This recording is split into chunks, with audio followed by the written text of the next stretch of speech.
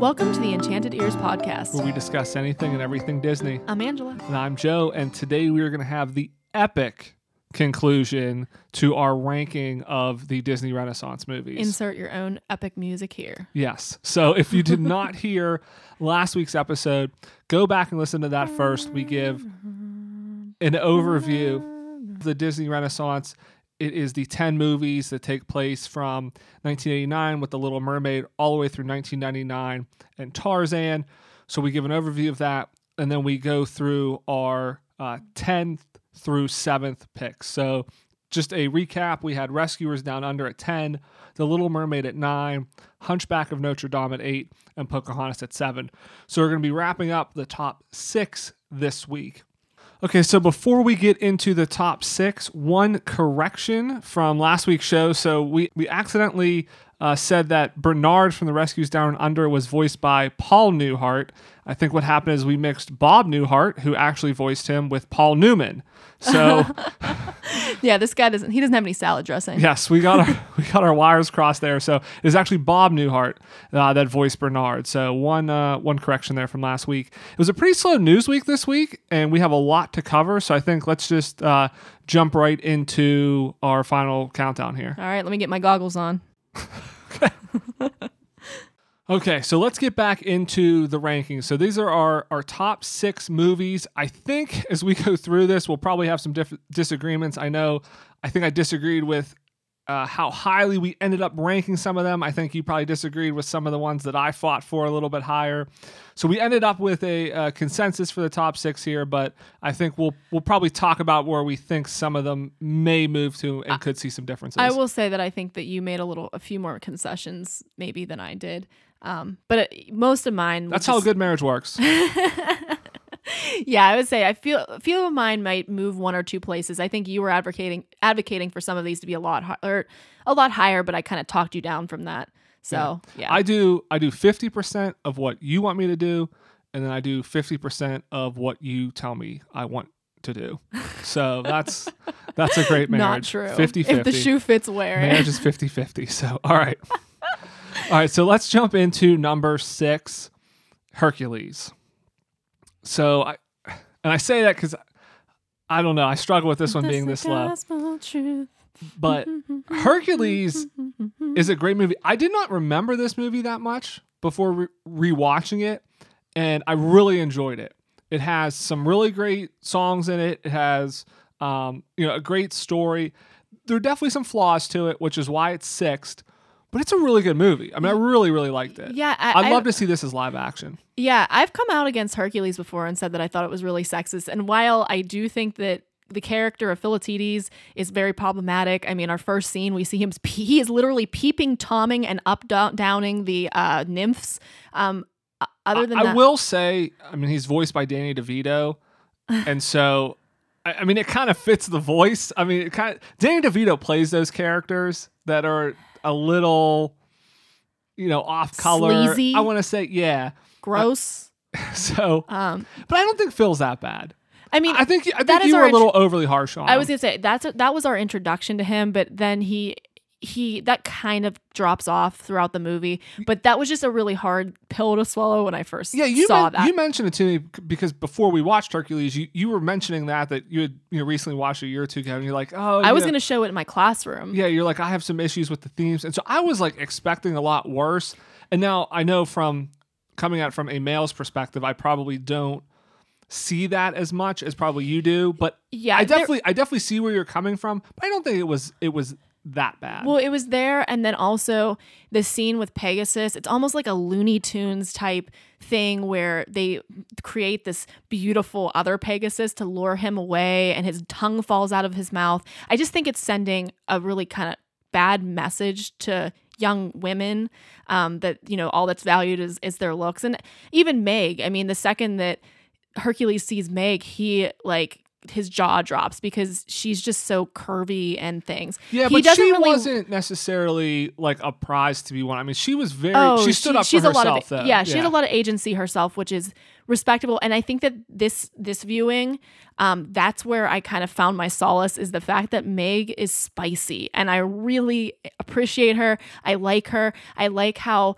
she does things she's uncomfortable with. Like, it's established early on she hates flying, but whenever Hercules at the end is really in trouble, she immediately goes to Pegasus and she flies, and you can see she's really physically uncomfortable with it, but she's willing to make that sacrifice because she knows she loves Hercules, and she also knows he's in the situation he's in because of her. But she didn't really have much of a choice.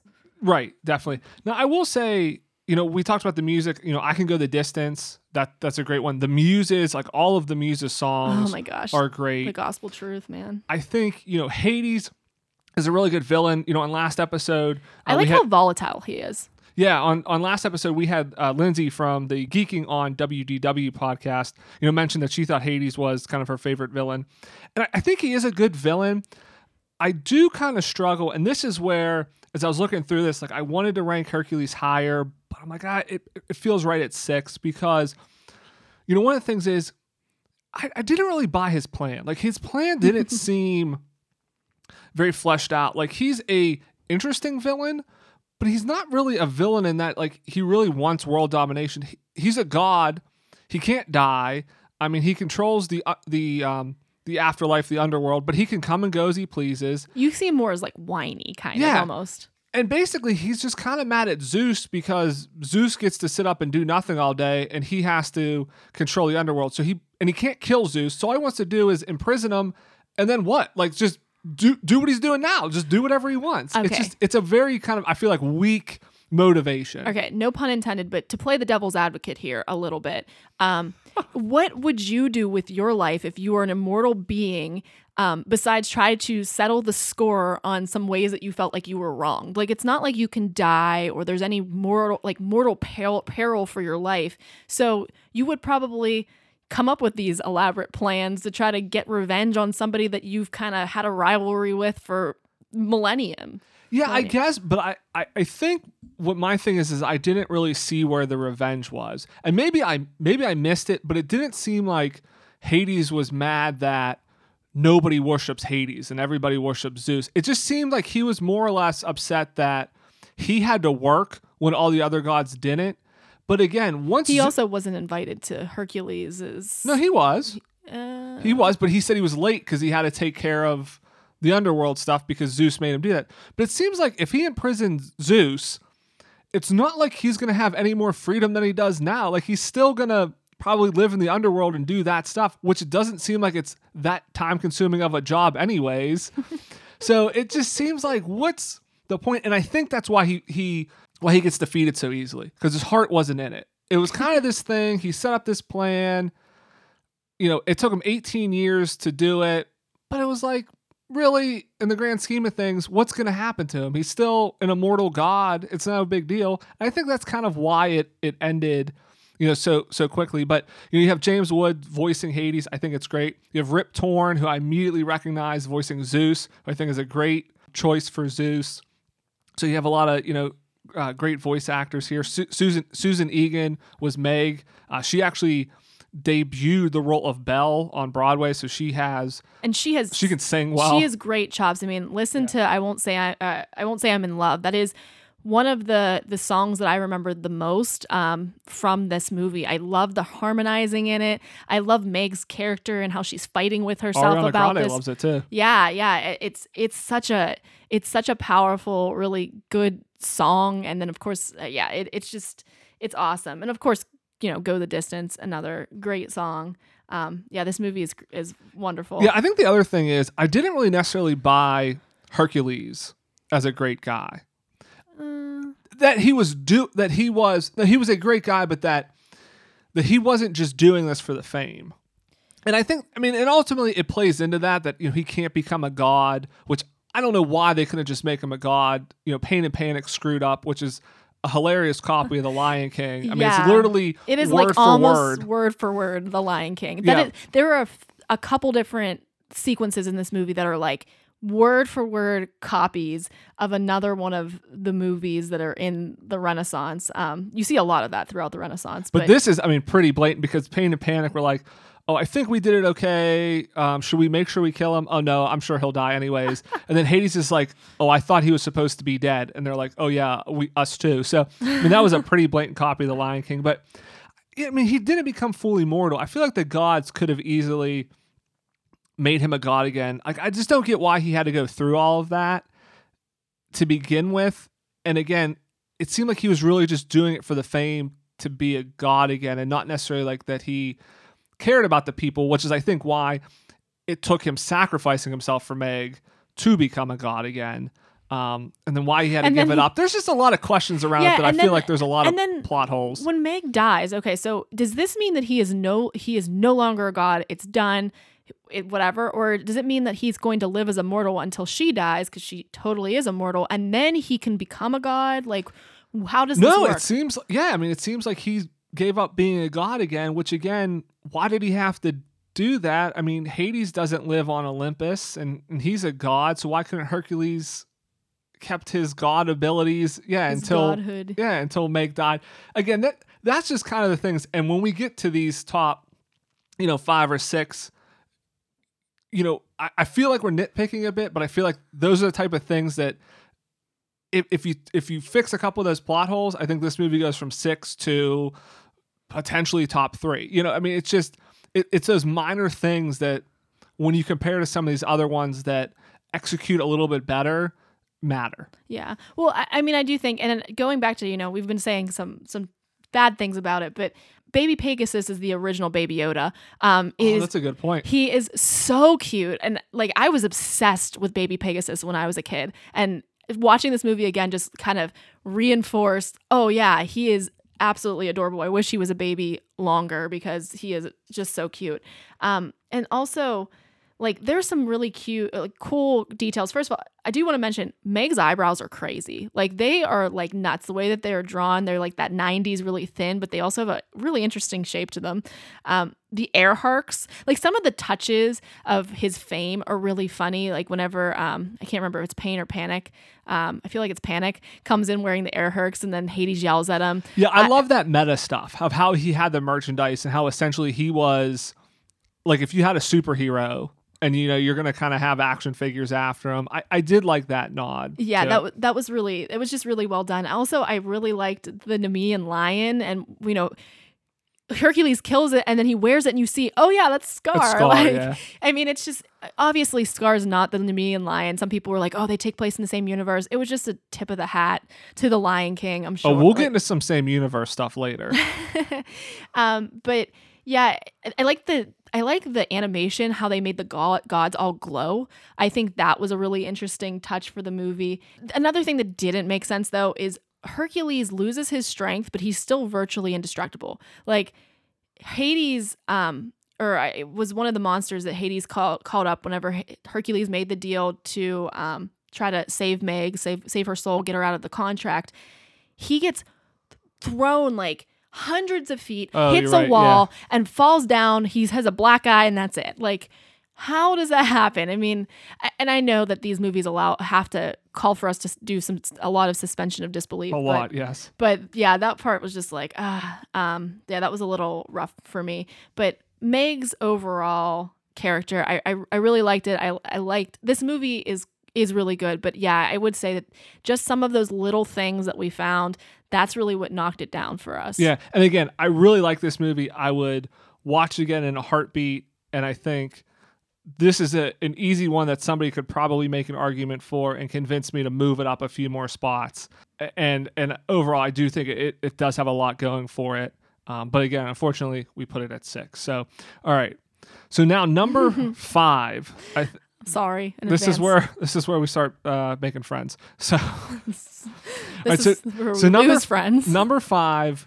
We have Beauty and the Beast. And before we get into kind of our thoughts on it, let's hear from Becky from Disney in Your Day for why she picked Beauty and the Beast as her favorite movie of the Renaissance. Hi there, this is Becky from Disney in Your Day, and I'm here to share my favorite Disney film from the Renaissance era. It was pretty hard to choose because there's so many great movies from that time period, but ultimately I have to go with Beauty and the Beast. It has so many great things going on between the characters, the music, and the story. I absolutely love Belle as a heroine. There's something about her that I just really appreciate. I feel like she's more spunky than a lot of the earlier princesses like Cinderella and Sleeping Beauty, and she's smart. I love that she's smart and also kind of dorky too. I mean, she's a girl that walks around town reading books all day as a librarian. I definitely appreciate that. And I'm also moved by her bravery. The fact that she follows her dad out to this castle, volunteers to take his place, is just very impressive for a young girl like Belle. There's so many other great characters between Lumiere, Cogsworth, Mrs. Potts, Chip, all the enchanted objects and the way they work together, the humor between Lumiere and Cogsworth, and just the way that they all kind of grow throughout the movie. I also have to mention the music from this one because it just has so many great songs in it. It's really hard to pick a favorite, though I love both Belle and Be Our Guest. And of course, Beauty and the Beast is just an iconic song. The Gaston song is hilarious. And the soundtrack overall is just so wonderful, which is one of the reasons why it made such a great transition to Broadway as a stage play. So between Belle and the music and all the fun characters, Beauty and the Beast definitely ranks as one of my top Disney movies of all time. All right, thanks again to Becky for providing her thoughts. And we actually interviewed Becky on our podcast a month or two ago, kind of all about Run Disney. So be sure to check that out. I think if it was you want to hear episode more. 99 or 100. I think it was right around our 100th episode. That's right around there. Yeah, so be sure to check that out if you want to hear more about Run Disney. I will say Becky made a lot of good points, and I will come out and say initially, I kind of disagree with Beauty and the Beast being 5. You're going to throw me under the bus on this one? I mean, I don't think it's that far off. I probably had it at maybe like 4. So like, I don't want to make it seem like I had it at number 1 or anything like that. But again, it gets tough. It gets really tough at this level. But I think she makes a lot of good points that, you know, especially Belle, her point about Belle being brave. I didn't really think of that, of how she really is doing a brave thing by saying, take my place instead of my father's. I mean, she's a young girl. She's going to be locked up in there for a lot longer than her dad is.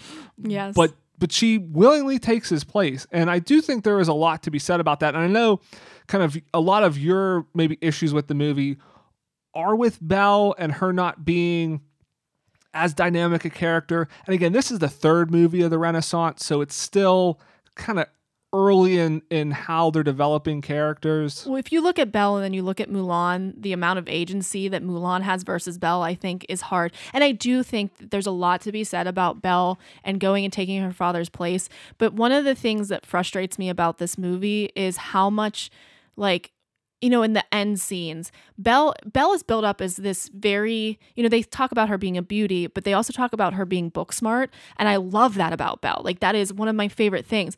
But I don't see her using that book smartness anywhere else in the movie. Like, she doesn't, at the very end, I would love to see her involved in defeating Gaston. Yeah, you know, that's a really good point that, you know, we see her reading a lot of books and we're told, you know, she's kind of book smart. But you never see that in action. And that is a really good point. It's kind of like, it would be a lot more powerful, and I kind of see where you're coming from now as we're talking through it. It'd be a lot more powerful if she came up with some sort of plan or kind of used that showed... Right. Or she showed that action. Or she invented some sort of machine using that smarts she got from her father and his ingenuity to, you know, help with getting rid of the bad guys or getting rid of Gaston. I want to see her use that and, you know, have just more agency at the end of the movie and not just in the middle of the movie. So yeah, I think that's really my big gripe, but I love the music. The music is one hit after another hit.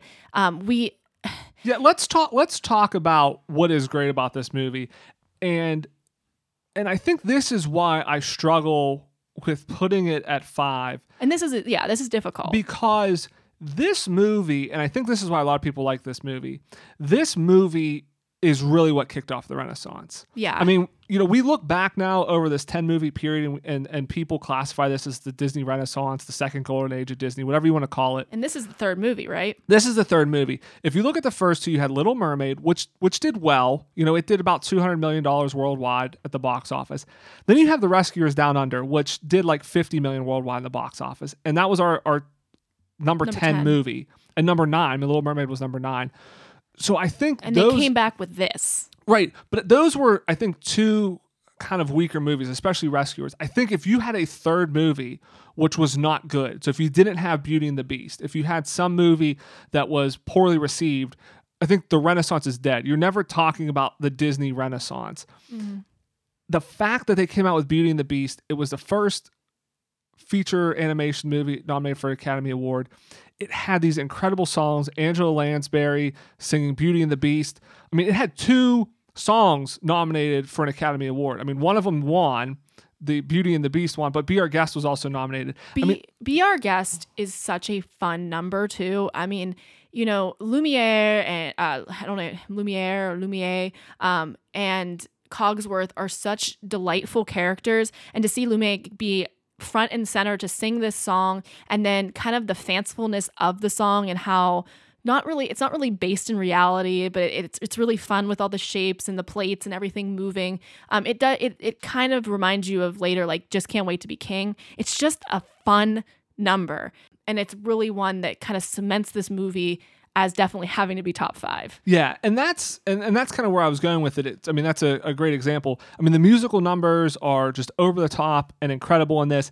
The animation is amazing. The ballroom scene with the CG animation today holds up, I would argue, against a lot of animated movies today. I mean, I was amazed rewatching this with that ballroom scene of how well that was animated. And it definitely holds up today.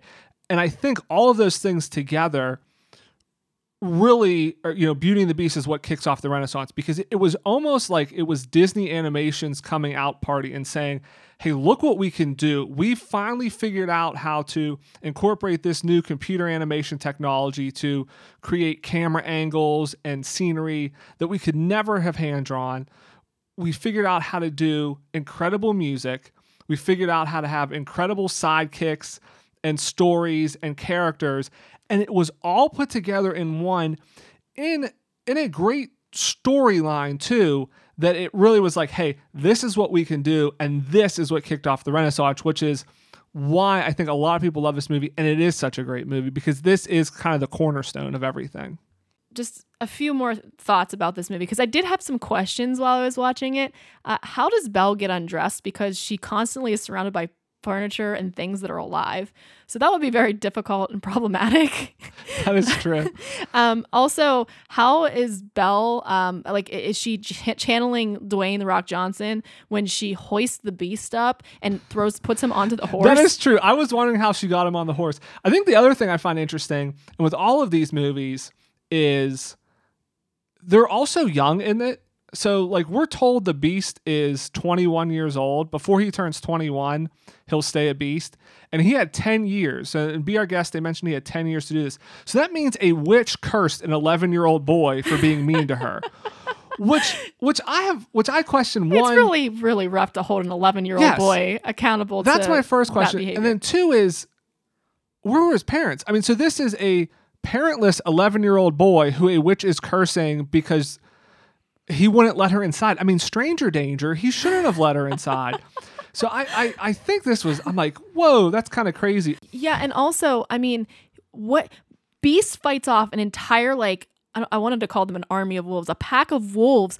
Why would you want to be human again? I mean, that is an incredible superpower. Yeah, stay a beast. Yeah, stay a beast. I would much rather be a beast than a human. That's crazy. And then obviously Belle's cool with him anyway. The other thing that really, and this is not a knock on Beauty and the Beast. This is actually a knock on on my favorite, The Lion King, right? The final scene, the fight on the castle, is essentially almost directly copied and used in The Lion King, because the beast goes to kill Gaston. He thinks better of it. He lets him go. He tells him leave. And then Gaston goes against his word and attacks the beast when he's not paying attention, which is exactly what happens with Scar. So like, and it's on top of a high place. And of course somebody falls to their death. So again, they're using the same scene over and over again. And we already mentioned that the Hunchback also kind of recycles this too. So it's an interesting. Hey, if it works, keep it going. So, and I think this one is also interesting because this is kind of like the first movie where you have like the hero is kind of also the villain. Like the Beast is kind of the villain for a lot of the movie, but he's really a good guy, just kind of misunderstood type thing. I mean, Gaston is definitely a villain as well, but the Beast is very much an antagonist through a lot of the movie. Well, he is, and then the town is freaked out about by him, which is also crazy to me because the town sees him in the magic mirror and they freak out that this thing called a beast exists, but they're completely cool with the existence of a magic mirror. Like, why wouldn't they be freaked out by that technology? Yeah, that's a great point. So yeah, it is a solid movie, but there are some interesting plot holes. Oh, one other thing. First instance of Disney bounding in this movie, because a guy comes out of a wardrobe and is dressed in the exact same colors as Ariel. So like he is dressed in, and I pointed it out to you. I know that when we were watching it, I pointed it out to you. I'm like, oh my gosh, he's Disney bounding as Ariel. So that's kind of cool. Look out for that. Great. All right. And then before we move on to our next pick, let's hear from Tom and Michelle from Hyperion Adventures podcast, because they also picked Beauty and the Beast as their favorite Renaissance movie. Well, thank you, Joe and Angela. It's such a pleasure to be here on the Enchanted Ears podcast for the first time. It's Tom and Michelle from the Hyperion Adventures podcast. Yeah, we're so delighted to be invited to share some of our thoughts. Yeah, well, this is one of our favorite topics. Yes. We're huge fans of the Disney animation Renaissance that took place in the late 80s and early 90s, all the way through much of the 90s. And boy, this was a tough one for us to try and pick our favorite film because we like so many of them. Exactly. And, to just find one, and it was tough. Yeah. But I think we did it. And ask us tomorrow. We may pick a different film. But I think for today, we're going to go ahead and focus on what, in my opinion, and I know Michelle agrees with this, is the best film that came out of that period for Disney, which was the original Beauty and the Beast. That's correct. I would totally agree with that. It did have some new features on how the animation was. I mean, when you look at the ballroom scene and how it's like 3D, and just the way that the camera moves, very much like a live action story would move, and it just really showed how they upped the game on the animation procedures that they were using to produce a film. Yeah, it's just an amazing film. It was one of the first films that started using some of this computer animation that they were developing during that time. But more importantly than that, I mean, we're going to talk about Alan Menken and Howard Ashman and the music they put together for this, because it's spectacular. Unfortunately, for Howard, this was the time when he went to his great reward. But before that, he made sure that this film was everything we could have dreamed it would be and everything he hoped it would be, coaching Paige O'Hara as Belle and the entire rest of that cast, which was masterful. Angela Lansbury, I mean, so good always. Yes. Yeah, the cast was phenomenal. They really did bring such great talent. And like you were saying, with Alan Menken and Howard Ashman using all their skills from doing real Broadway and bringing that same level of performances to an animated, which is now a animated classic, but which was really fresh and new then.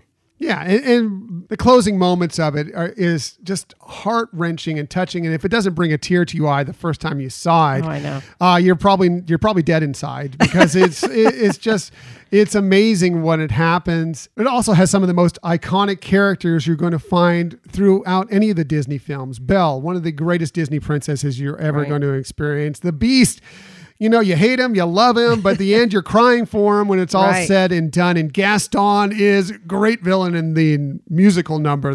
Just Gaston itself, just so good. Yeah. I mean, this is also one of those films too that when it did have the home video release, became such a fan favorite for so many people. I don't know whose household didn't have to have that going over and over and over. So it really was, again, the beginning of something that was truly amazing and really guided, I think, Disney Company into saying, yes, this was a hit. And we need to continue these efforts and continue to grow in this animation arena. Yeah, and it holds up today. You can still watch it today on Disney Plus or whatever, and it still stands up to the test of time, even though it's 30 plus years old, or it's about 30, almost 30 years old. Yeah, it still stands the test of time. Great film, one of the best that Disney has ever released. So that's why we love that one so much. And like you mentioned, is that it is such a great story, and that's why I think we've seen it be successful in other arenas as well, whether it be Broadway or the live action release. I mean, it really does hold up, and it is such an endearing story for sure. Yeah, even you can still go to the parks, go to the Walt Disney World Resort, go out to Disney's Hollywood Studios and see the stage play as well, which is also a lot of fun and good time. So, Angela, Joe, thank you again for inviting us to be on your podcast. We hope this won't be the last time we get to join you, but we really, really appreciated you including us in this wonderful subject. Yes, it was really touching, and we're anxious to hear what other people list as their favorites. All right, so thanks again, Tom and Michelle, for giving us your pick. I think a lot of the points we made, they kind of made as well of the music and the camera work with the CG animation and everything. And again, I think those are all reasons to love this movie and could very easily make it the number one movie. I think for us, we liked some of these other movies a little bit better, but I think on a different day, you could very easily convince me at least that Beauty and the Beast is number one. So, all right, so moving on to number 4. So we have Aladdin at number 4. I think, I'll just make the argument that Robin Williams' voice acting and his role as Genie gets it in the top 5.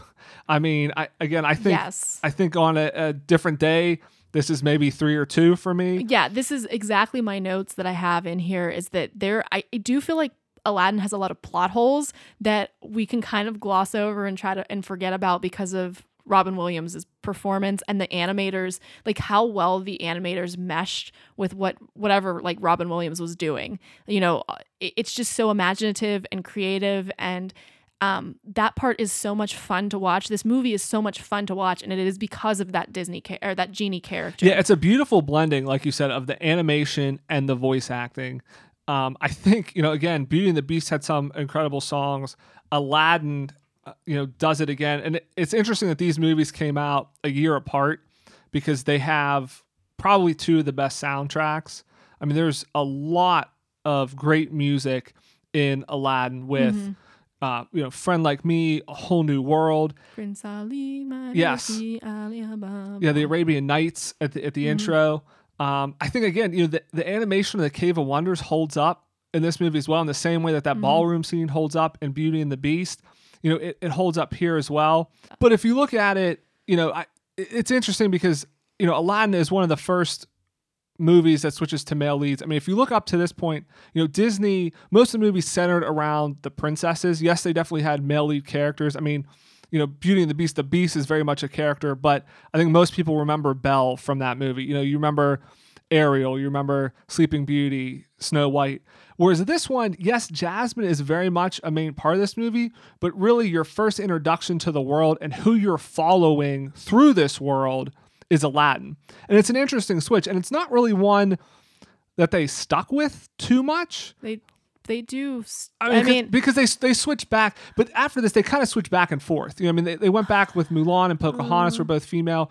Hercules was a male lead. Tarzan was a male lead. Simba is a male lead. Yeah, right. I think that the issue that they were finding, and again, this is hard for me to say, but a lot of young males are not necessarily taught to see themselves in young female characters. So whenever Disney is making these movies, they're realizing that the male audience is not being attracted to these movies because they're a quote unquote girly movie. But if they make the main character a male, it appeals to young boys, but it still appeals to young girls because girls are always kind of told to just apply themselves into any situation. You can be like a boy or a girl.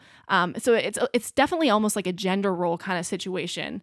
Yeah, I will say though, even though I think to your point, what you're trying to get at is, Disney kind of did this so that way they would appeal more towards younger boys because younger boys want to see male leads in there. I will say they didn't necessarily completely abandon the female characters though. I mean, in Aladdin, they have Jasmine. She is very much a main character and a main part of this movie. And even with some of the other movies like Hercules, like we talked about with Meg in there, or, when we get to Tarzan with Jane, I mean, they definitely have characters in there for, young girls to kind of look up to as well. Yeah, they do. They're just not the main character. It's acceptable for the females to be kind of off to the side, which again, I'm not trying to pick a fight with Disney, but that is something that is kind of messed up in our culture.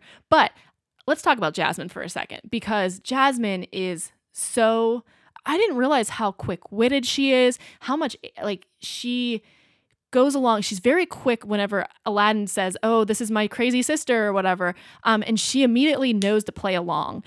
She's just very smart, and it's really cool, to watch her, and because she is a very strong female character again, and for her culture, for this time period that this movie was released in. Yeah, we talked about this when we talked about the live action version of it, that they added an additional song for her and they gave her a little bit more to do. And I thought they added a lot more, but they really didn't. I mean, looking at the original, she definitely has, like you said, a lot of agency. I mean, she definitely was pushing, why do I have to marry a prince? Why do the rules have to be this way? I mean, a lot of the stuff that they kind of played up and made a big deal about going in the live action movie is in the original. And we talked about this last episode that for the 90s, and this one came out in 92. I mean, Disney had a lot of kind of progressive views in these movies, and to have a movie where the female character saying, "Hey, I'm not just some prize to be won. Like I want to marry for love. I want." I want to challenge the status quo, and she wants to go out of the castle. Yeah, to kind of really show that, hey, I don't want to just be locked up here. It is really interesting, and I think it was somewhat refreshing to see that was a lot of that was in the original. Yes, yeah, but so those are definitely some of the strong points of Aladdin. But some of the things that, and this is why Aladdin didn't rank as high for us, is I think there's a lot of plot holes in this movie.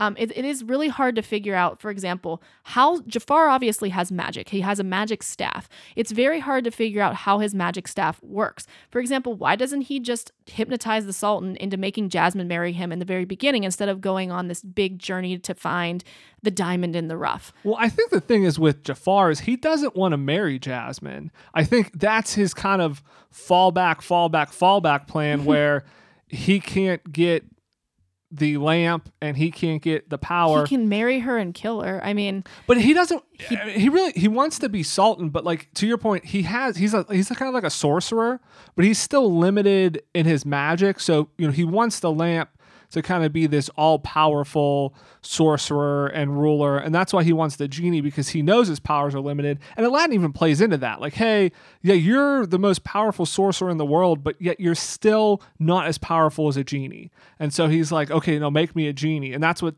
is kind of his downfall. It's almost like it's his pride of, I need to be the greatest at everything. And again, I don't see him wanting to marry Jasmine as really his end goal. Okay. I think it's kind of like his other plans got thwarted, so that's his new plan. Okay, so why doesn't he just use his hypno stick to tell the Sultan, hey, declare me Sultan? Like, I just don't understand how that works. Like, because again, I don't think he wants to be Sultan. Like, he wants absolute power that having a genie will give him.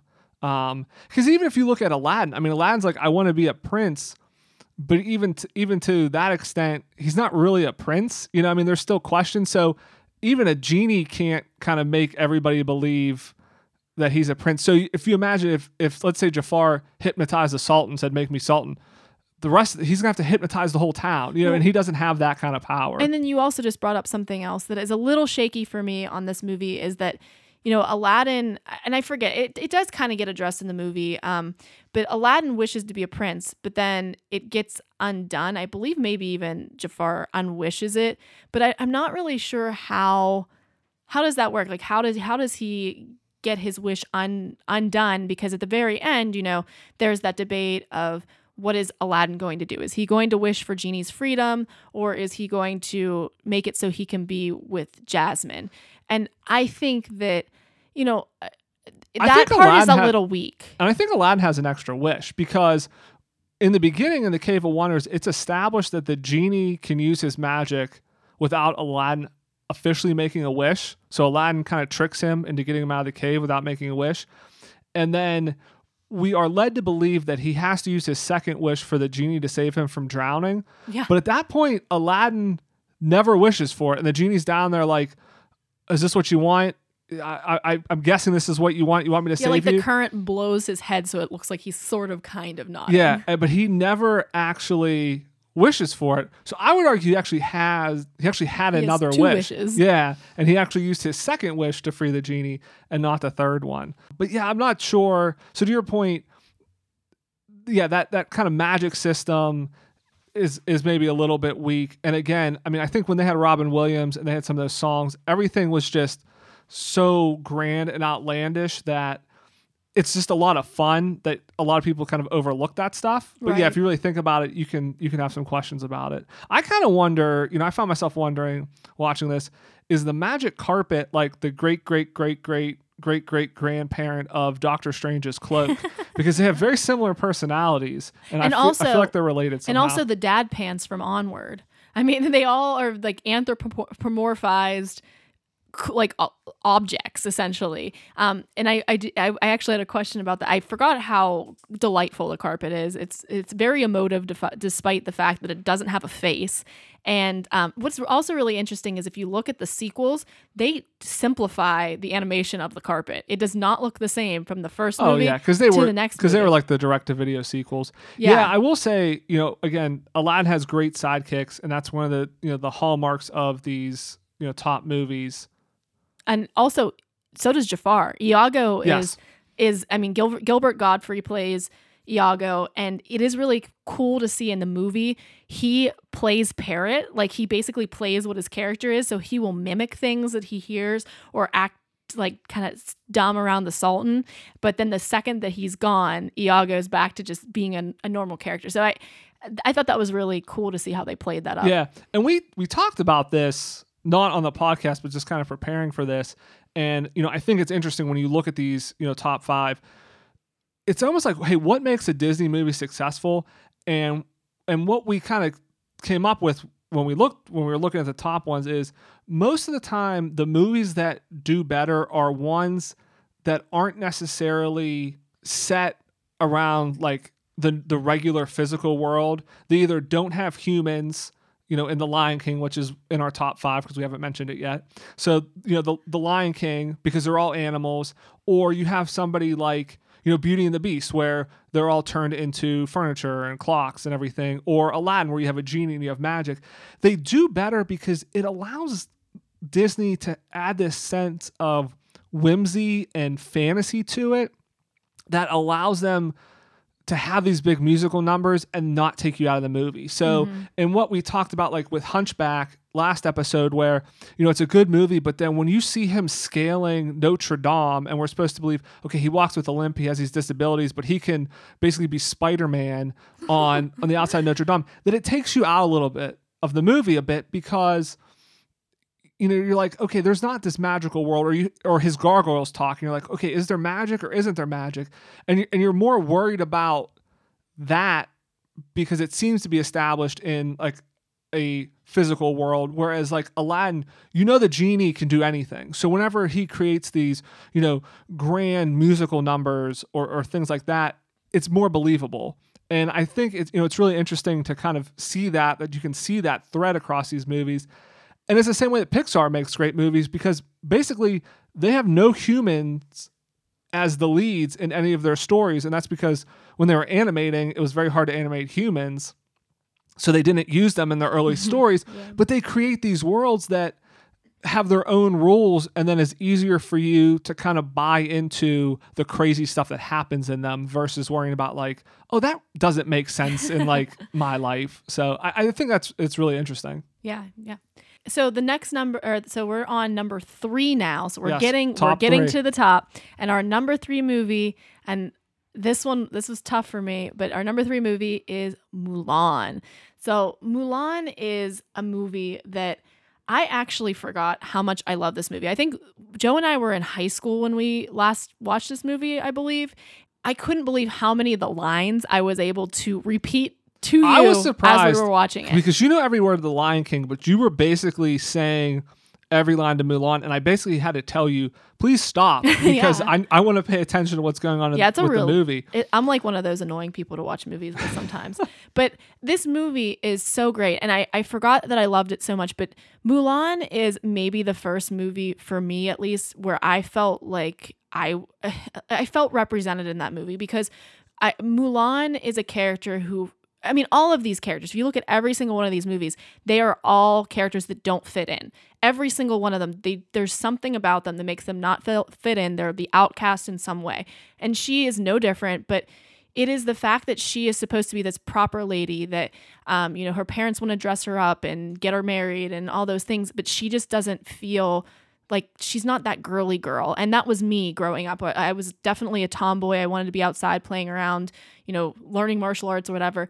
And so I felt very seen with this movie. And so watching her grow up and then like learning how to survive and thrive, being herself, and then at the very end being accepted for who she is, that was inspirational to me. So I think that that's why this movie sticks with me so much. Yeah, and I agree with that. And I think that's one of the reasons why I'm very excited for the live action version, because again, we kind of touched on this last episode when we talked about Pocahontas and Hunchback, but there are a lot of these movies, and Mulan, it fits this as well. And I think it does it better than Hunchback and Pocahontas, but it has a very like adult themes to it. It's not, it's a movie for young kids, but it is almost more for like tweens and teenagers as, what does it mean to grow up? What does it mean to have my identity, and that struggle of how society sees me and their expectations for me versus what I want to accomplish in my life. And I think those are really powerful themes, and they're really good themes to explore more. And, the issue you have with a lot of these movies is they're like an hour and a half, and the plot has to move really fast, and a lot of things get cut, like the Huns. Like the Huns are attacking, and then I blinked. I looked down to take a note. I look up, and I'm like, wait, are the Huns defeated already? Like, did I miss something? And I was like, whoa, I thought that was the point of the movie. But I'm really excited with the live action because it's going to be longer, and they're going to be able to explore those themes more. And I really think that's what makes these movies so interesting.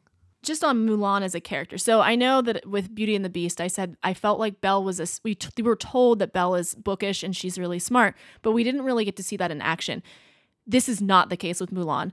So at the beginning, we don't see her reading books or anything, but we see her being ingenuitive with how she does her chores. So she gets Little Brother, which is her dog, who's adorable, and why is he not in the park more? But anyway, she gets Little Brother. She makes this little tiny thing where he chases after the bone, and he does her, he feeds the chickens and all this other stuff. So we know right off the bat she's very intelligent, even though she doesn't fit in with some of the other things. And then this comes back whenever they're fighting the Huns.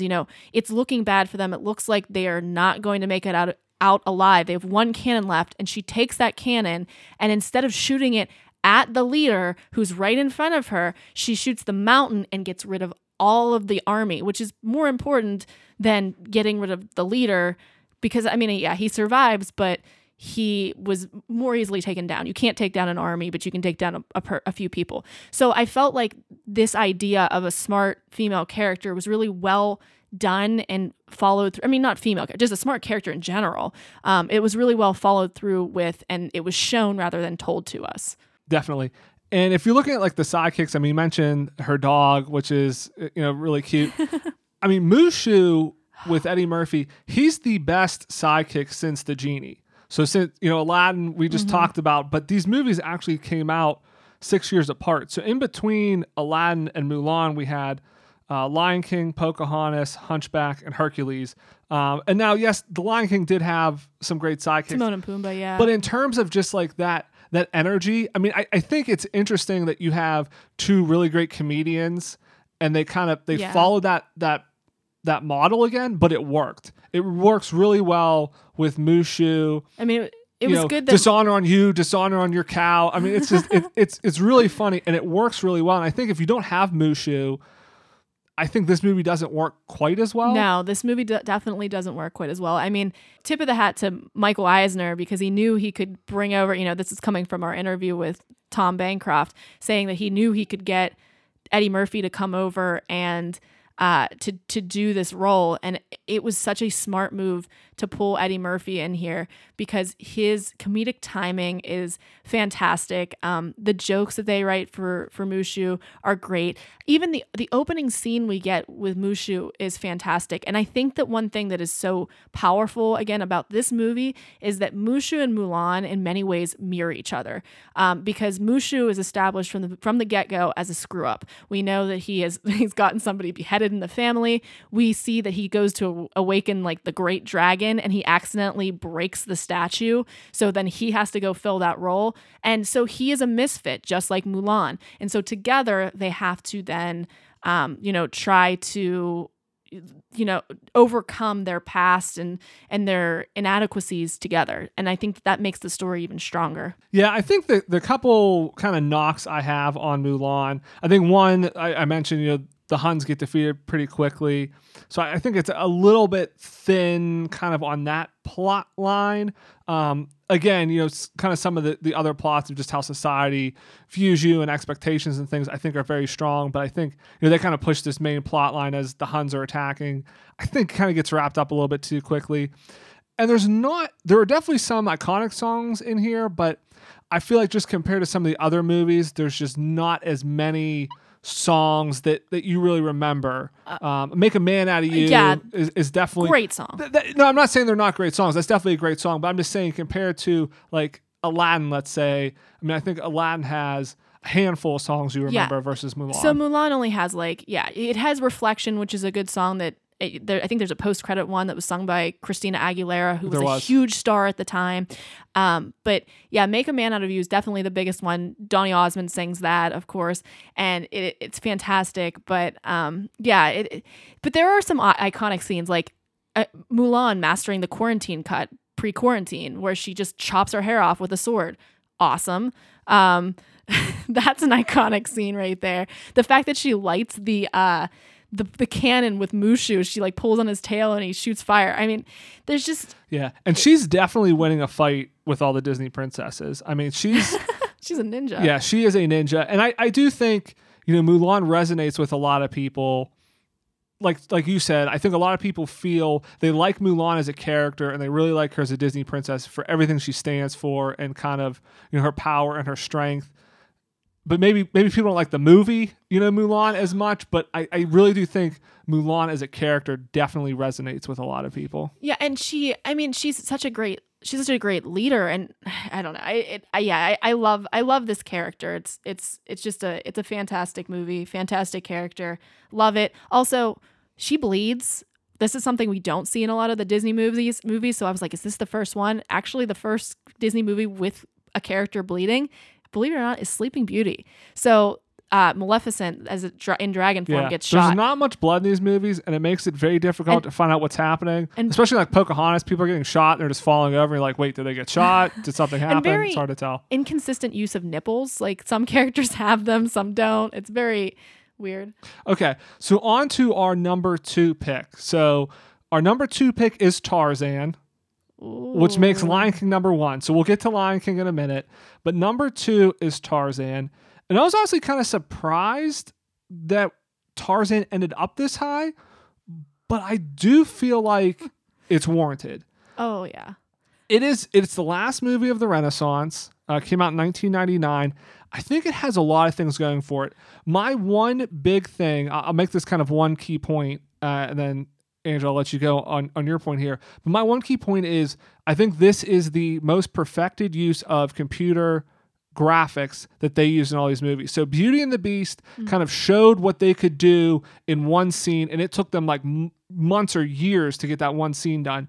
But Tarzan, it is used so perfectly, and it is integrated so well in all the scenes with him sliding through the vines and going through the jungle, whereas a lot of his other movies definitely use computer animation. Like Hercules had it with the monsters he was fighting and the Titans, but it just seemed kind of out of place to a certain extent. Like you could tell that they were clearly computer animated versus the rest of the surroundings, which It's was well hand-drawn. integrated in this. Yeah. Whereas Tarzan, it's so well integrated you could not tell. And I think for that point alone, it was kind of their best use of that across the movie.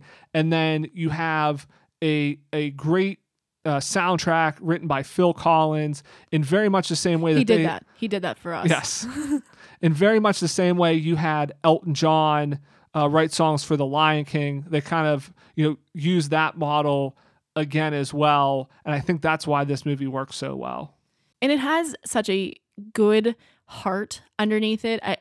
This movie has just, again, like I feel like Mulan has this too. It just has a very strong story. So it opens up and probably one of the harshest scenes in all of Disney movies, where you have the loss of Tarzan's parents, which is terrible. And you see their bodies actually lying there dead, which is more than you usually see, with the exception of our next movie.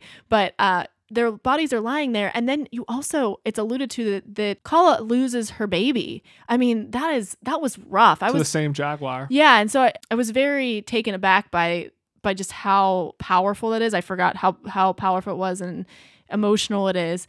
And yeah, it's just this whole idea of Tarzan not knowing where he fits in, he being raised as a gorilla, but knowing he's different and wanting to kind of fit in, but also knowing that he's not fully accepted. And Kerchak always reminds him of that too. Yeah, it's a very common theme in kind of the back half of the Renaissance of this us versus them.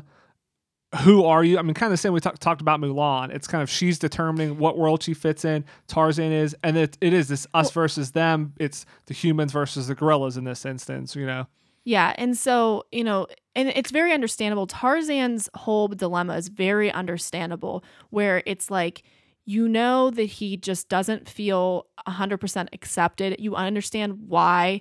They make it very clear. You feel for him, and then it's also understandable why he brings these other creatures that are just like him in. It's similar. I almost feel like it's kind of similar to Pocahontas, where she goes out, she actively meets the white men, realizes that they're the same. But hers is almost like, yeah, she is going out and she's doing it out of curiosity, but it is really endangering her, and it ends up turning out well. But Tarzan does the same, like a very similar thing with what he's doing. This connection between humans and animals is so touching. The fact that Kala takes him in and she, treats him as her own to fill that void that she has. It's just, yeah. They also did a nice job of laying the groundwork. And you mentioned this as we were watching this, because whenever he meets Jane, he picks up on English really quickly. And I was like, wait, how does he learn English that fast? But you mentioned it, and you're right. They lay the groundwork early that he can mimic almost any sound. And he does, he makes elephant noises and he makes a lot of different sounds. And Kala even the sound of the gun. Yeah. And Kala even tells him, but even when he was younger, Kala even tells him, make your own sounds. Don't copy people. And, it's nice. It's little things like that, like where we talked about in some of these other movies where there's some plot holes. Yeah, things come out of nowhere. Right. Whereas this, they lay that groundwork so you could look at it as a plot hole, like, wait, how does this guy learn English in, 2 days? But it's because he's basically mimicking them, and he can mimic any sound. And so, he's able to kind of pick up on things. And so that, again, it just kind of, tightens the movie up a little bit. I will say some facts about this movie. And again, this was a pretty big movie for Disney. It was dubbed into 35 different languages, which was the most for Disney at the time. Wow. It actually did really well at the box office. Previously Mulan, Hercules, they were kind of a little bit down, coming off of some of the other movies, but Tarzan, did really well. I think this is interesting. This is one of the movies where the characters really don't sing. And the directors, it was directed by Kevin Lima and Chris Buck, both who have done some other, incredible Disney movies. Frozen. But they didn't want Tarzan to just be singing. They didn't feel like it fit. And I think it works really well. And so that's why you have Phil Collins kind of acting as the narrator. Interestingly, I read this on Wikipedia, but that they said Phil Collins wrote most of these songs as part of just improvised sessions from just reading kind of the treatment of the script, and that he didn't really sit down and come up with these. He did write You'll Be in My Heart and Two Worlds as kind of like the anthem and kind of the thesis statement here for the movie. But a lot of the other ones, like the camp song and different things like that, he kind of just wrote like on a whim, just as he was doing these recording sessions. And I think you can tell this that he did this because there are areas where the beats of the music match the animation. And I think it's just because they probably work together so closely, where like there's that montage of Tarzan growing up, and you have the beats of the drums, and it's being mimicked by like a spear being thrown through fruit, and it's going boom, boom, boom, boom. Like it's such a good integration of all of that together. It's seamless. And it's beautiful the way that it's done. And of course, like there's that NSYNC stomp song, that doo-ba-doo, da-ba-da, doo-ba-doo. Like that song, just delightful. It's such a joyful song. It's so much fun. There's a lot of symbolism in this movie. You see Jane when she comes up, she's very like tied up and very like proper. Yeah. And then as she moves throughout, I mean, of course she's going to be getting dirtier and things, so she's not going to be as like well kept, although she's probably been on the ship for a long time before that. But anyway, she loosens up as she's there because she, as she's interacting, she's becoming more wild. She's kind of letting go a little bit. I like that. I liked that. I appreciated that. I thought it was cool. This movie also has a lot of other themes that you or times in your life that you could really get more from it. If you become a parent, I think that connection between the mother and child, that bond, it would bring a new level of understanding to this movie. Also, this is a great movie that you could show a child if you ever adopted a child, because of the way that they bring Tarzan in and how she kind of explains that, he's not theirs, but she still loves him the same. So it just has a lot of those really cool themes to it. And then also, as we were watching it, I couldn't help but notice Tarzan looks a lot like Weird Al Yankovic. So I started looking up the comparison. He does, now that you mention it. And then I found another one, and he looks maybe even more like Jared Padalecki from Supernatural or Gilmore Girls. Yeah. So look I like at the animation side-by-sides. style. I like the way he's drawn. Yeah, I like the way Tarzan is drawn. He's really, he has a fun way that he's drawn, like that very pointy chin. I know that we just kind of got off on random like funny things, but the very end of the movie again is very powerful, where Kerchak finally accepts Tarzan. Again, it goes back to that very emotional, like you feel very invested in these characters. And I think he almost always accepted him because he told him, "You were always one of us." Like I think he, to your point, he didn't fully accept him, I think, until he said that at the end and he realized, hey, Tarzan was really there for them. But I think at some point of him always accepted him, because I think otherwise he would not have let him live there that long, and it was kind of like he realized, hey, you were always one of us. I maybe didn't want to fully believe it. I maybe didn't want to admit to it, but you were always, one of us and part of this family. Well, it does kind of pick up where they left off. There was that earlier scene where he killed Sabor, and he presents Sabor to Kerchak, and they are about to have this very powerful moment, and that's when they hear the gunshot. So they're interrupted in the midst of almost being accepted, and so he never really gets the chance to tell Tarzan this. And then, of course, it goes right into, well, these guys present a threat to my family. So, yeah, it's a really nice callback to that scene. Right. All right, couple things real quick.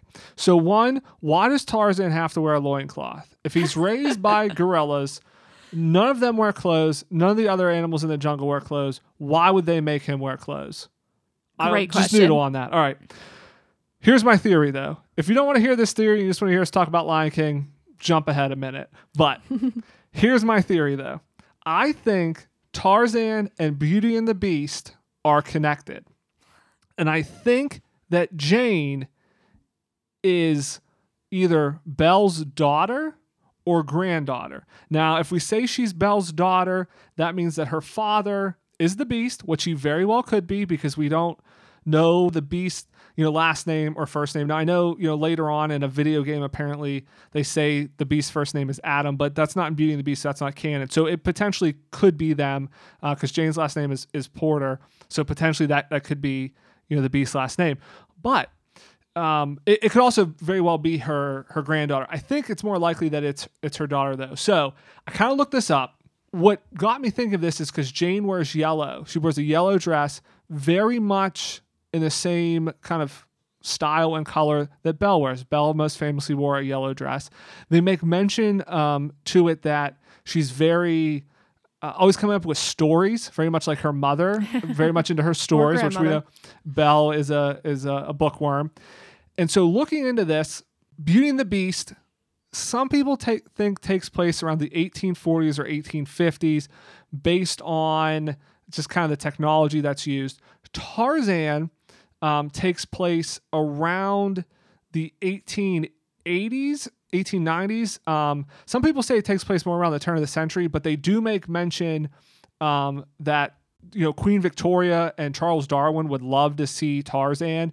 And Charles Darwin died in 1889, I believe, and Queen Victoria's reign was in the 80s till a little bit later. So if Darwin had to be alive, then we couldn't go any later than 1889. So if you say it takes place in the late 80s, Beauty and the Beast takes place in, let's say, the 40s, 1840s, you'd have about 40 years in between there. We know the Beast was 21 at the end of Beauty and the Beast because that's what time he had. So he could be 60, 61, which her father looks like he could be in his 60s.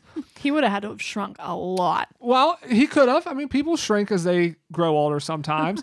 You don't know what the long-term effects of a curse are on your health. And Jane, she's maybe, 20 or 30. So I think what happened is Belle somehow tragically died because obviously Beauty and the Beast takes place in France, and they're from London. She has an English accent, but we don't necessarily know that the Beast is French. He could have very easily had family in London.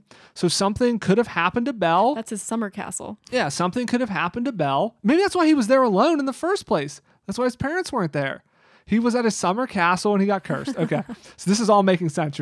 You're helping me out here. So something happened with Belle. They moved back to London. Jane is raised in London. She has a British accent. It makes all the more sense that her father would be interested in gorillas because he was covered in fur himself and maybe he feels a kinship to them. Might be a little bit of a stretch. I think it's there. So I think that Jane is Belle's daughter. But you're forgetting the piece de resistance. Why on earth does Jane have the teacups? Yes, that's why where you yes. even had this idea to begin with. In the camp, they also show the tea set that is Mrs. Potts and Chip. And so obviously Mrs. Potts and Chip were turned... an heirloom. Correct, but they were turned into that tea set modeled after the Beast real tea set. They were just transformed into those. So she has them as a family heirloom. So Jane is Belle and Beast daughter, and her father in Tarzan is actually the Beast. You're welcome. I just blew this thing wide open. So, all right.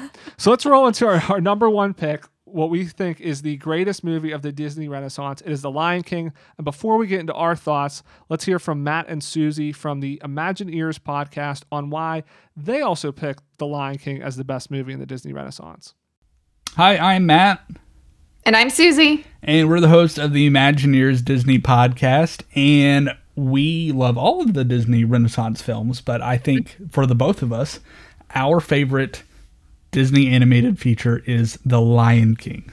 Without a doubt. Yes, The Lion King. So The Lion King was my favorite movie growing up. I still claim it as my favorite movie just because, I knew what was going on back in the day. I knew I picked a good favorite movie.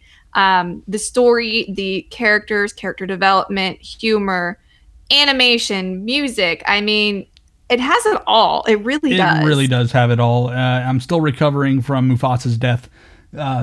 Still sticks with me, but I mean, it's the highs and lows. There's laughing, there's crying, and that musical score is just phenomenal. I mean, it is a masterpiece in of itself. Very moving. Yeah. So good life lessons too, though. I think you have to put that in too. There's a great message in The Lion King. Everything the light touches is our kingdom. Sure, it's all my stuff. Just kidding. Why no? Hakuna Matata. Yeah. There we go. Yeah, no worries. But you can always don't forget who you are. You can always come back to any situation. You don't have to put all that pain behind you. You can conquer it and move on. So the older you get, there's always something you can find in a Disney movie, and The Lion King is just full of great nuggets. Yep, it is our favorite, and we hope it is one of your favorites too. All right, so thanks, Matt and Susie, for sharing your thoughts on that. So, all right, so let's get into The Lion King here. We mentioned, Angela, you already know all the words to this movie. And we also mentioned earlier, this one does well because they're all creatures. It's not set in the human world, so that suspension of disbelief is a lot easier. They can go a lot more fantastical with their musical numbers. I just can't wait to be king.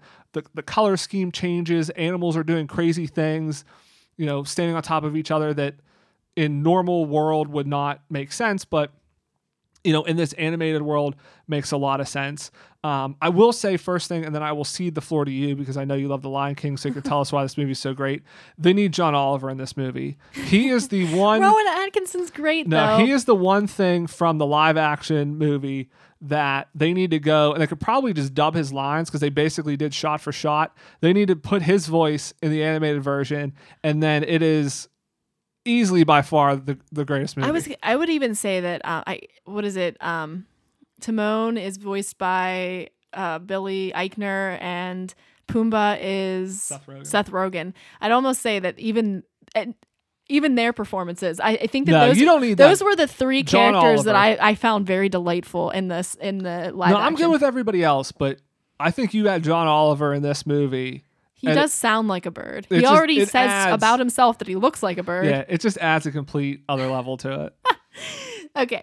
So this movie, I mean, again, it gives you all of the feels. So looking over my notes here, I cried during Circle of Life. It's such a powerful song. It is so beautiful the way that it is animated, the way that woman's voice that sings it is just so powerful. It's wonderful. And then also, of course, when Mufasa dies, that is, you already are so invested in Mufasa as a character. It is really, they did such a good job of developing him as a good father, a good leader.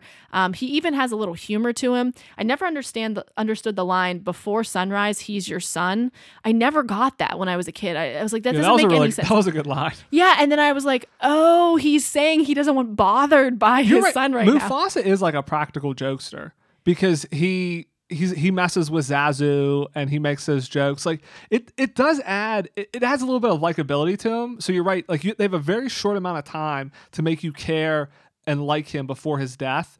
Right. And adding those little bits of humor do that very well. And that is also, I think, why this movie does well, because it has humor in it. It has the music in it. Mm-hmm. It kind of has these great themes of discovering who you are in it and kind of, coming back, like you can go back to where you came from, and that, almost nothing is too bad to overcome for family type thing. Like Simba, he carries that guilt, mm-hmm. but he learns, he shouldn't, he needs to address his past and move on, and his family, kind of welcomes him back. Yeah. Type thing. And so there is a lot of that. Really great stuff. I mean, the music too, I'm sure you'll get into all of this stuff. So yeah. And so talking about how good of a character Mufasa is, he needs like a foil, somebody that kind of balances him out. It's very different than him. And his brother Scar acts as a perfect foil, where Mufasa he's brave. He is,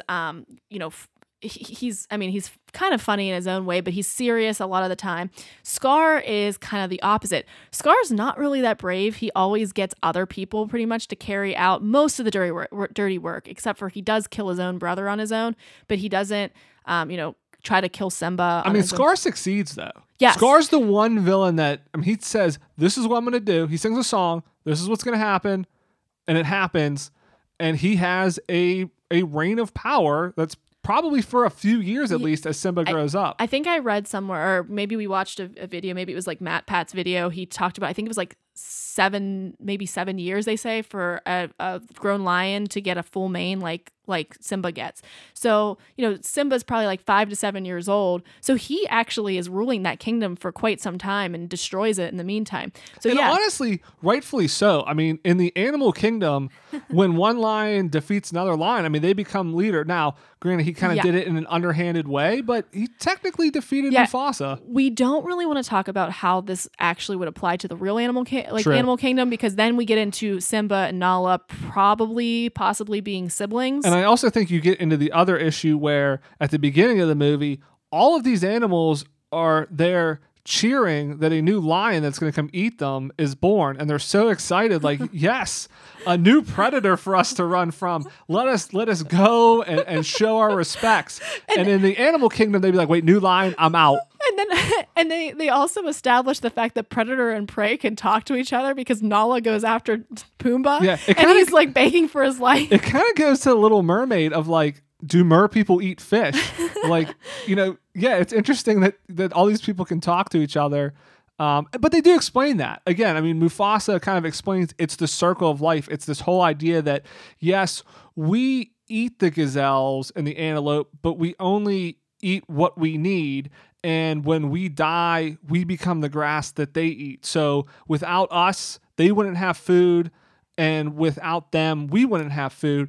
And it explains it again, kind of tightening up plot holes. I mean, it explains this whole thing, and it does it in a great way that I think young kids can understand. I mean, how many kids or even grown up, everybody knows, oh, it's a circle of life. It's a circle of life. Mm-hmm. I mean, people like, you get that. It was easy enough, and maybe you don't fully comprehend the impact of it when you're young, but that's kind of in your head, and then as you grow up, you understand more what it means, but it is a really interesting way to kind of portray that. Yeah, and I would say for a lot of the, at least the 90s kids, the first major loss you go through is the loss of Mufasa. I mean, it is huge and impactful at that point. Yeah, because this came out in 94. Yeah, and that point in time in my life, I don't think really anybody probably in my life had died, and like that is, I mean, that's emotional, and it happens, and it's kind of, a lot of parents don't know how to address that with their kids, and this movie does a pretty good job of explaining,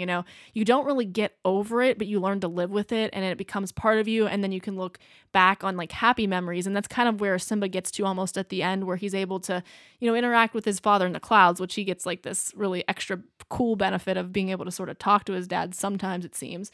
But it's just, and then they incorporate that really well in whenever they're doing the looking up at the stars scene, and they're talking about how the great kings of the past are up there. So again, it's very much a Black Panther vibe to it. I mean, I know Black Panther came out like 20 years later, but it is a very much of that kind of ancestral plane idea type thing. Yeah. So it's what we kind of talked about with some of the other movies where they establish something earlier on that they then call back to.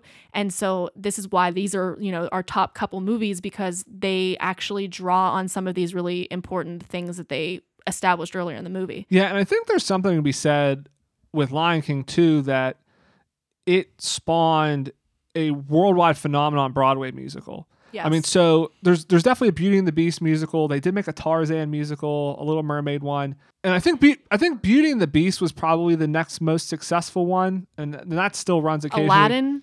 How about Aladdin? Well, but Aladdin's more recent. You're correct. Aladdin's kind of the most recent one here, so that doesn't necessarily have the longevity that the other ones have. But the Lion King has been, going on for 20 plus years. It's like the biggest, Broadway musical. So I think that just goes to show you how great the songs are, and how great the story is. Yeah. And very much like with Frozen, when they made that, they had to add additional songs to kind of fill in everything. Whereas the Lion King musical, there's a few new songs in that one. Yeah, but not many. I mean, it's basically the songs from the movie, and they also pull in some songs from like the sequels. Yeah, there's He Lives in You, and then I think that the Hyenas have a song. I can't remember what the song is, but the Hyenas have a song that's right. But it's not. Nala gets a song too. So there are a few additional songs, but I think for the most part, I mean, it really is just taking the music from the movie and kind of replaying that. And it does really well. So yeah, and another thing about The Lion King that is so so great is that, again, I touched on this with Tarzan. There's some symbolism in that movie. There's some really nice overt symbolism in The Lion King, where you have Simba, after he gets in trouble and almost gets killed by the hyenas with Nala and the elephant graveyard, how he steps in Mufasa's paw print. And that whole scene of him just, realizing that, he's not ready to fill in for his father's paw prints, which then is there's a very interesting contrast because the immediate scene that's right after that is Mufasa's death, and it is calling back to that thing that Simba's not ready yet to lose his father. He hasn't grown up enough yet. He doesn't have the maturity yet to do that, and he realizes it at that point in time. And another thing that happens that I've never really questioned this before, but I just can't wait to be king. You see that whole, we talked about how in Beauty and the Beast they have Be Our Guest, and it's a really fun scene. I referenced this, and this particular song, the animals in The Lion King are relatively realistic looking.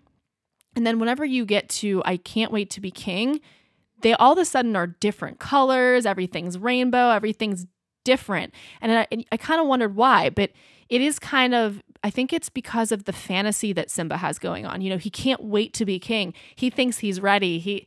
He has this fantasy of what it's like to be a king. Kings are always brave and all these things that he addresses whenever he talks to Mufasa. And it's just, it's like a call to the fact that this is all a big fantasy of Simba's. So I think it's interesting what they do with the color palette there.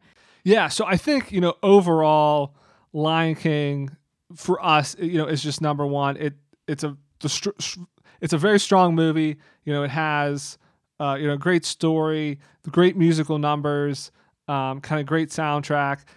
I will say again, we've picked on, I think, all these movies a little bit. So I think, maybe one, minor critique of this is I feel like Simba's journey maybe isn't as developed as it could be. I mean, he essentially kind of runs away and is almost forced to come back. He definitely does have some growth there in the end eventually, but I do think for the most part, he's kind of happy like living away, and he's not really concerned about the pride until Nala says, hey, you got to come back. Scar's ruining everything. Yeah, I think that to your point that, if you're talking about what main character can you connect with more? If it was between Lion King, Tarzan, and Mulan, I'd say probably Tarzan and Mulan. I think that maybe they're stronger main characters, but I think the Lion King, where it excels is the side characters. Yeah, I was just saying, I think just all around, like if you're kind of looking at, villain, story, side characters, music, everything, the Lion King is the most well-rounded of them all, and I think that's why it makes sense.